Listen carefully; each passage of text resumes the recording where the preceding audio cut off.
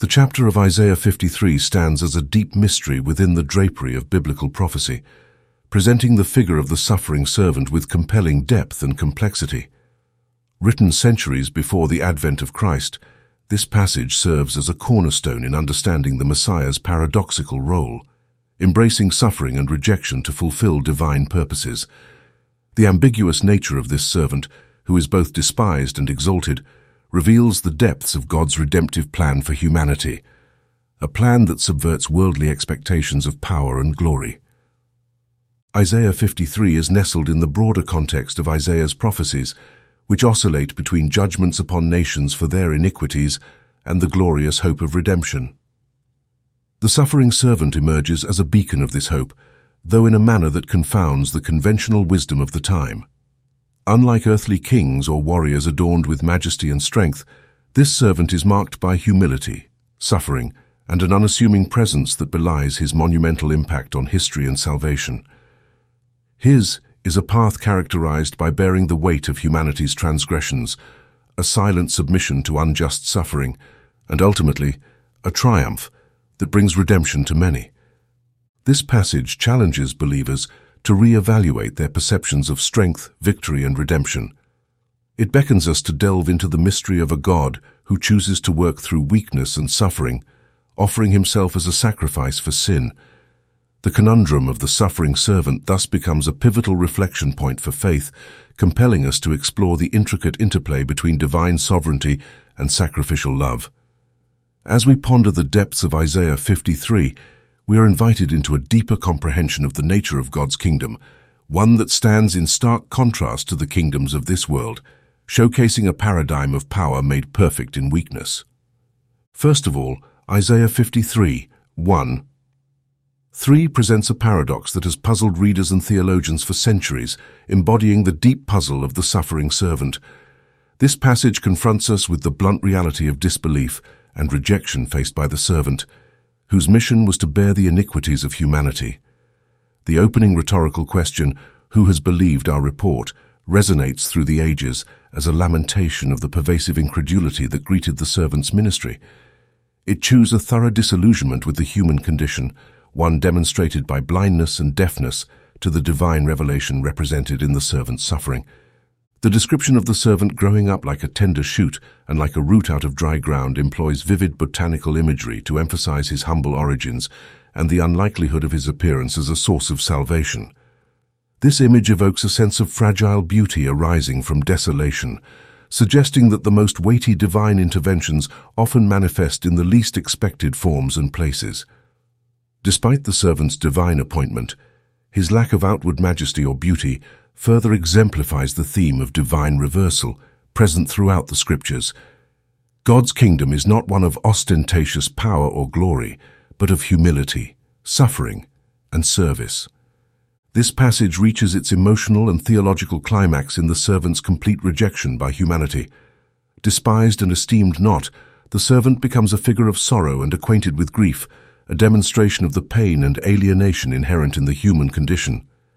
Yet this rejection is not the end of the story, but rather the beginning of a profound mystery of redemption.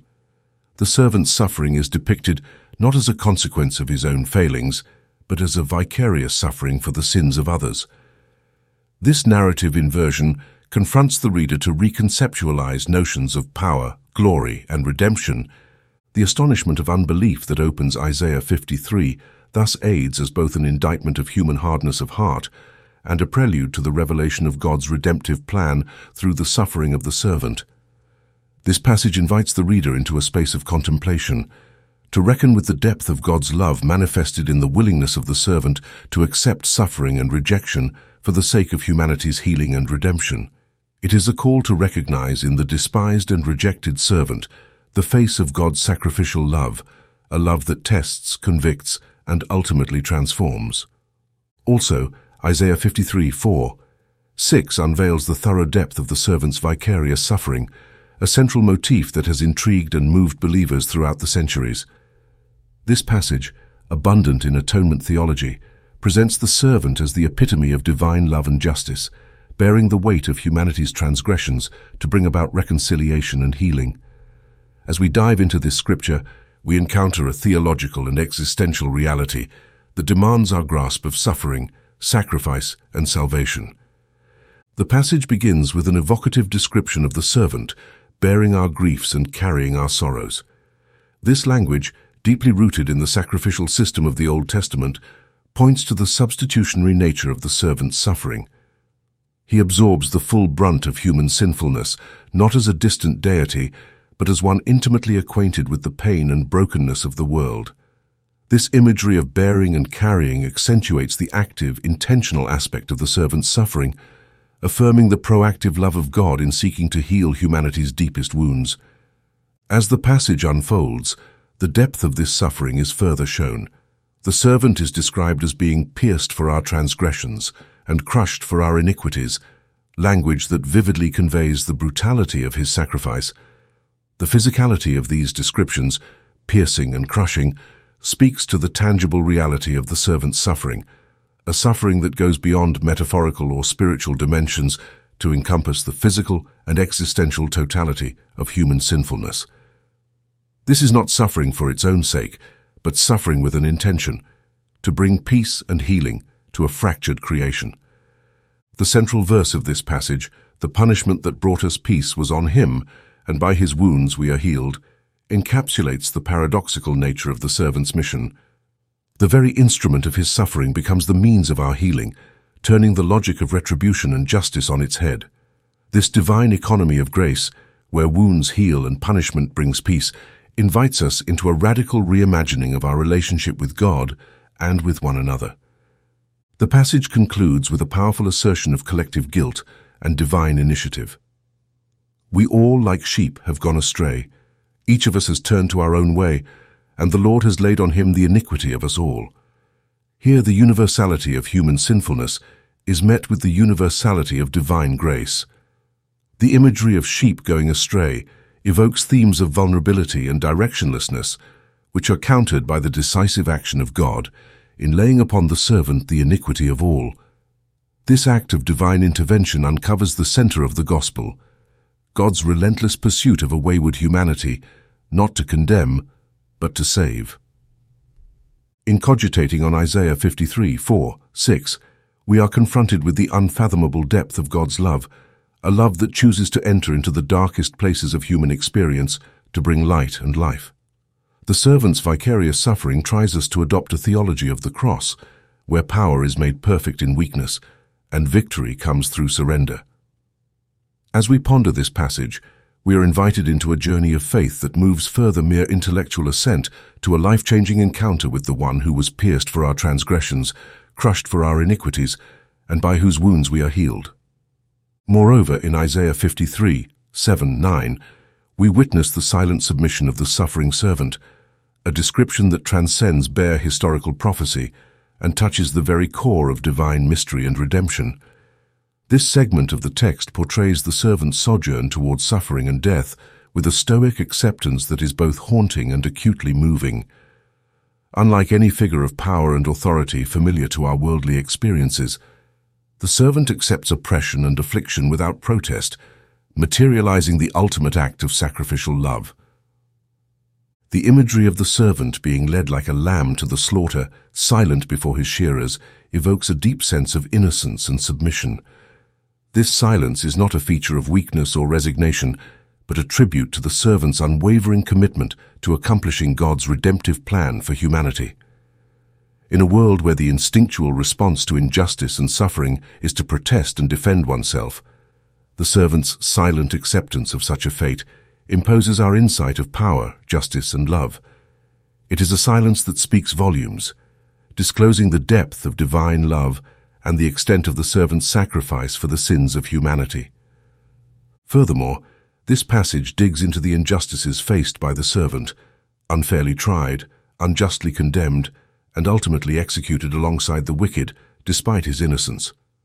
Yet, even in death, the servant's grave is signified by a twist of divine irony, as he is buried with the rich.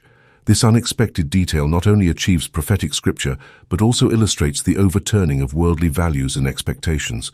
The servant, despised and rejected in life, finds his resting place among the honored, a subtle yet powerful vindication of his righteousness and God's sovereign plan. Through the lens of the New Testament, Christians see the answer of this prophecy in Jesus Christ, whose life, death, and resurrection exemplify the silent submission and vicarious suffering foretold in Isaiah.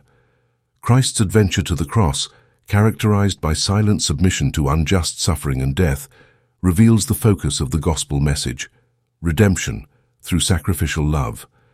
His burial, in a tomb provided by a wealthy follower, further echoes the paradoxical honor bestowed upon the servant in death, highlighting the divine reversal of worldly fortunes and expectations. Considering on this passage invites believers to contemplate the depths of Christ's love and sacrifice. It challenges us to consider our own responses to suffering and injustice, encouraging us to deal with humility, trust in God's sovereignty, and participate in the redemptive love displayed through the silent submission of the suffering servant. This account, steeped in prophecy and fulfillment, remains a serious source of hope, inspiration, and conversion for all who encounter it, calling us to a deeper faith and a more weighty knowledge of God's salvific work in the world. Last but not least, Isaiah 53:10-12 epitomizes the triumphant culmination of the servant's mission, a narrative arc that moves from profound suffering to glorious victory. This passage, replete with theological copiousness, discloses the divine paradox where ultimate triumph is achieved through vicarious suffering, presenting a description that radically alters our perception of victory and redemption. The passage begins with a striking declaration of the Lord's will, affirming that the suffering and death of the servant were not accidental, but integral to God's redemptive plan for humanity. The servant is made a guilt offering, a concept intensely rooted in the Levitical sacrificial system, where the guilt offering was required to atone for sin, suggesting that the servant's death helps a similar expiatory meaning. This framing confronts the prevailing notions of divine justice and mercy, illustrating how God's righteous demands are met not through retribution, but through self-giving love and sacrifice. What follows is a profound declaration of the servant's resurrection and exaltation. The detail shifts from death to life, indicating that the servant's mission extends outside limits of the grave. His resurrection is not merely a return to life, but a vindication of his obedience and sacrifice, affirming the success of his mission to bear the iniquities of many. This resurrection supplies as a flare of hope, promising life and justification to those who align themselves with him. The imagery of seeing his offspring and prolonging his days indicates the generative and enduring impact of his sacrifice, maintaining the metamorphosis of believers into his spiritual lineage. In addition, the servant's triumph is amplified in the imagery of dividing the spoils with the strong, a motif evocative of ancient victory celebrations where the victor shares the plunder with his followers. This picture of victory and reward not only confirms the servant's exaltation, but also invites believers into a shared inheritance, a communal participation in the fruits of his victory over sin and death. The passage closes with the servant's intercession, a role that bridges the divine and human realms, ensuring that the benefits of his sacrificial victory extend to those he represents. This section of Isaiah presents a theological vision that is both demanding and comforting. It characterizes a God who achieves victory through suffering and exalts the humble, a narration that culminates in the providence of salvation to all who believe.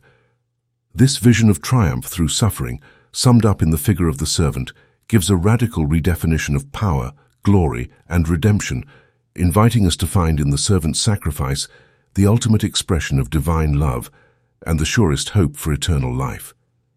In summary, as we contemplate on the campaign through Isaiah 53, from the deep enigma of the suffering servant's mission to the triumphant culmination of his sacrificial work, we are invited to espouse the serious implications of this victory for our lives. The servant's account, identified by rejection, suffering, and ultimate vindication, not only concludes ancient prophecy, but also presents the quintessential expression of God's redemptive love for humanity. This passage signals us to look beyond the superficial realizations of power and glory, drawing us into the deep currents of divine mercy and justice that flow through the root of the gospel. Further, having the suffering servant's victory means recognizing the paradox that true life comes through death, and true exaltation comes through humility and submission. It tests us to see in the servant's silent suffering and vicarious sacrifice the pathway to our own redemption and sanctification. As believers, we are called not only to admire the servant from afar, but to participate in his sufferings, sharing in his death, that we might also share in his resurrection life. The conclusion of Isaiah 53, therefore, is not slightly an endpoint, but a gateway into a deeper relationship with God, forged in the fires of suffering and sealed by the triumph of resurrection.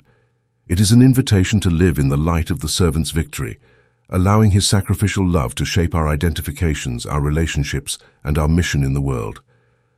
By receiving the suffering servant's victory, we affirm that our greatest triumphs are not in our achievements, but in our surrender to the one who has conquered sin and death, inviting us into the everlasting joy of his kingdom.